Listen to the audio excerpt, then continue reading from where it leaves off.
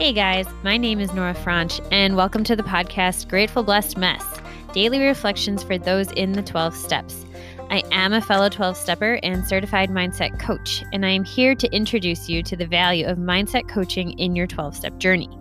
So if you feel like you are stuck in the steps, if you're slipping and sliding with your abstinence, mindset coaching may help you as it did me, and you can find me at CatholicMindsetCoaching.com.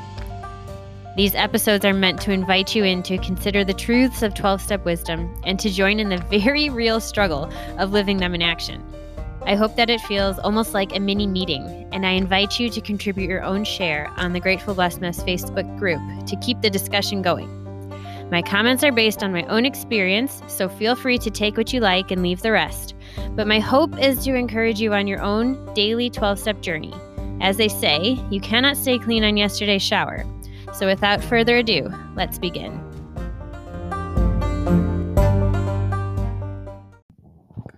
Hey guys, we're reading from Daily Reflections, page 199, the reading for July 9th. I am an instrument. Humbly ask him to remove our shortcomings. AA 12 and 12, page 70. The subject of humility is a difficult one. Humility is not thinking less of myself than I ought to. It is acknowledging that I do certain things well. It is accepting a compliment graciously. God can only do for me what he can do through me. Oh, that's cool. Humility is the result of knowing that God is the doer, not me. In the light of this awareness, how can I take pride in my accomplishments? I am an instrument, and any work I seem to be doing is being done by God through me. I ask God on a daily basis to remove my shortcomings in order that I may more freely go about my AA business of love and service.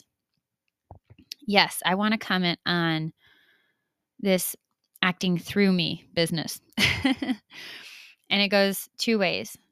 For the person who wants to feel that self-satisfaction of doing things themselves independently, of reveling a bit in their own genius and glory, it's a good reminder, a humbling reminder, that but for the grace of God go I.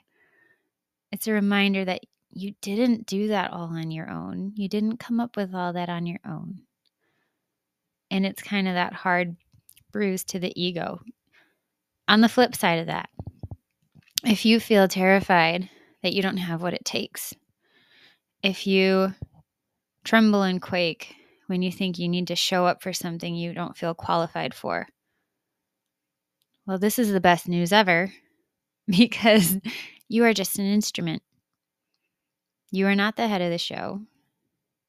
You simply get to be a means through which other information is shared. You simply benefited from something that you are giving to another person. You don't have that heaviness of having to perform to a level that you are not capable of, but know that you're not being called to.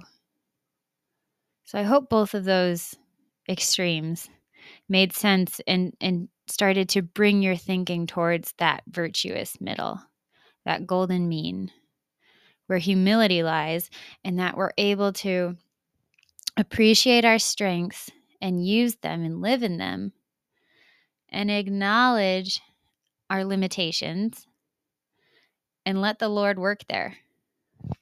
With that, I pass.